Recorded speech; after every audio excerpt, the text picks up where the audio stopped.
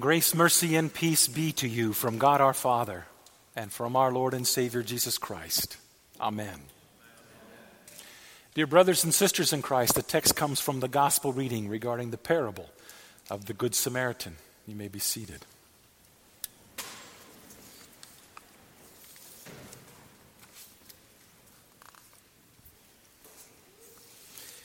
This is probably one of Jesus' most well-known parables. But I want to ask you a question to consider. What do you think the main point of the parable really is?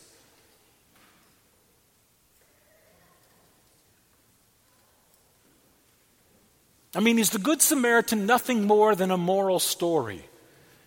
Be a good boy, be a good girl, love those people, serve other people. Yes, but no.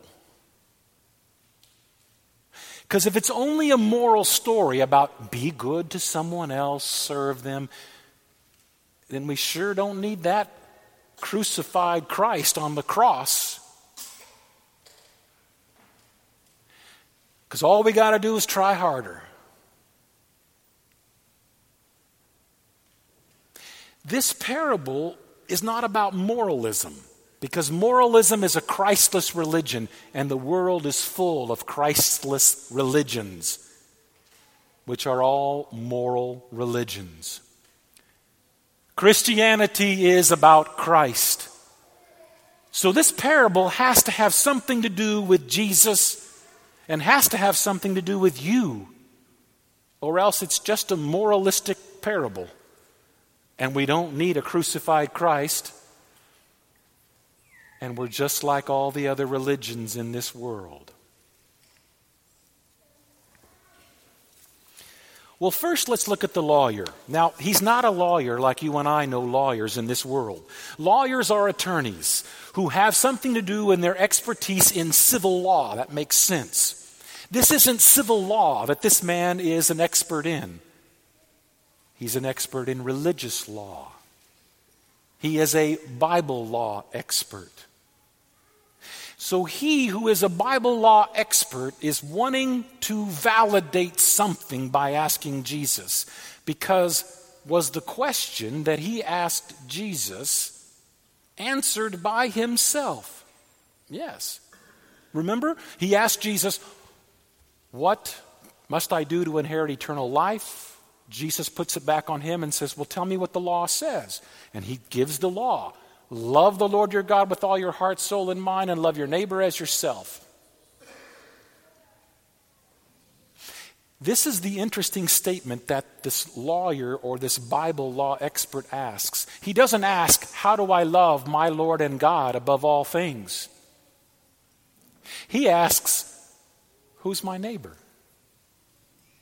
The text says he asked that because he desired to justify himself. You and I are picky people. We don't give love and compassion and mercy to everybody. We give it more to one person because we feel like they deserve it more than we give it to this person.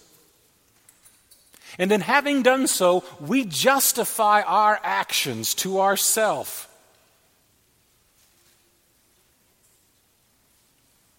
You've been hearing a lot of people justify their actions in the last several weeks, haven't you? Political figures justify their actions, haven't they? They chose what's right. They didn't believe in an absolute truth. Sports figures justify their actions off or on the field or the court, and in doing so they say that's why. Because there isn't an ultimate absolute truth. Hollywood figures justify their lifestyles and their comments and their inclusiveness or exclusiveness, however one wishes to look at it.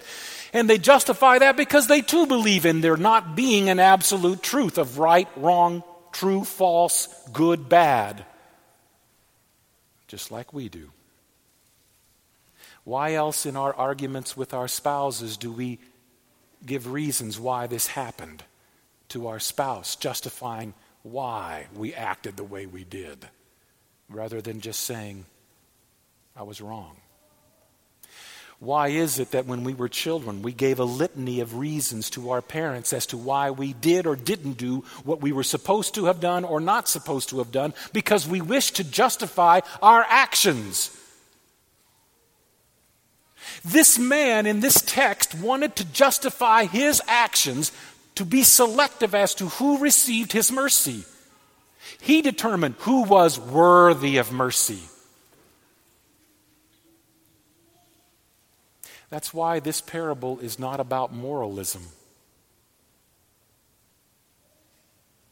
Because how often have you been blind in your giving of mercy? About as much as I have, haven't you?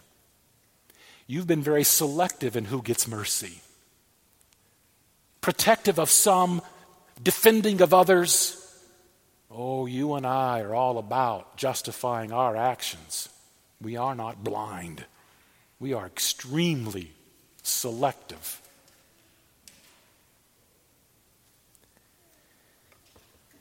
When we take this selective attitude upon our hearts and we don't confess sins, then there is no need for forgiveness. And if there's no need for forgiveness, then there is no need for Jesus. If we justify our actions and do not repent and ask for forgiveness, then there is no need for Christ and Him crucified for us, paying for our sin. This parable is not about moralism. It's about Jesus. And it's about you. You know who you are in this parable? You are not the Good Samaritan. You are the man. You are the man who had been trapped by robbers, beaten and left half naked. That's who you are. Because in order to be blind and showing mercy, you first have to come to terms with you receiving mercy and not being worthy of it. Because everything about that man lying in that road is about undeserved forgiveness. Everything about that man who's broken and bleeding and dying, left half naked, is about undeserved service received. Every one of them. The Levite, when he looked at him, he passed by. The priest, when he looked at him, he passed by. When the Good Samaritan looked at him, the text says he has compassion. You and I know how to give compassion. We know how to feel it, but we're selective in who receives compassion. We are not blind and give everyone the same compassion. So if this is about moralism, it will leave us completely without hope and without forgiveness, and that means without Jesus. Therefore, this parable is not about moralism. You are the man in the road, beaten, stripped, and half naked. And Jesus is the Good Samaritan, not you. Jesus is the one who looks upon you and finds you in the mess that you and I are and rescues us. Jesus is the one who binds up your wounds with oil and wine when you can't bind them up yourself. Jesus is the one who puts you on His horse to carry you when you can't walk. Jesus is the one who brings you to the inn or the church and leaves you with others who will care for you. And Jesus is the one who says, I'll be back. I'll be back to settle up with all those who care for you. We love to be the star in every single parable as if we're the one doing it.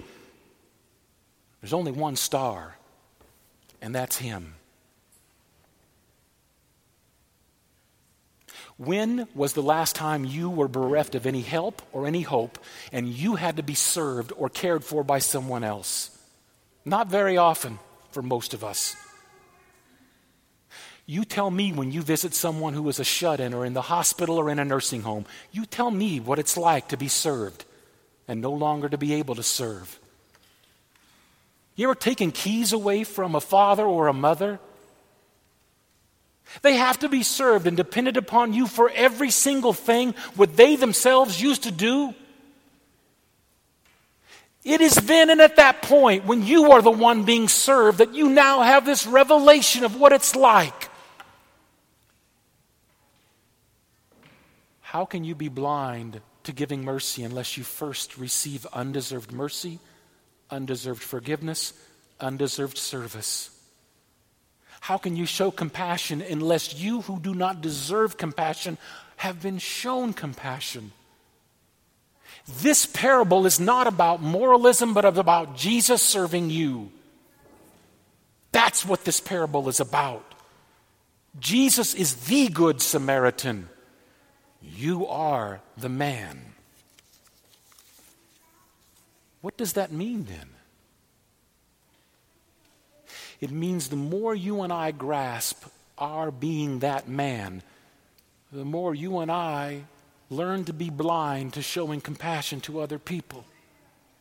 The more we have confessed that our wounds have been bound up and healed, and that we have been brought to other people to be served. We're the only people we've got in this world. We got nobody else in this world who can support us and love us like each other. And we've got to receive strength and encouragement from one another because we can't stand on our own 2 feet. But it's a heck of a humble thing to have that done. To admit we can't make it without somebody else. That's who we are, the man. And the star of this whole parable is Jesus, not you. So then, what's the point? The point of the parable is Jesus serving you. The more you grasp what Jesus has done, then and only then does Jesus' words have any meaning when he says, you go and do likewise. Because the context of you go and do likewise is you first were the man in the road, remember?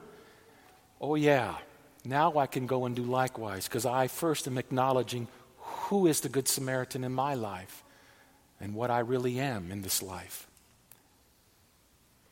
Now you go and do likewise. In the name of Jesus, amen.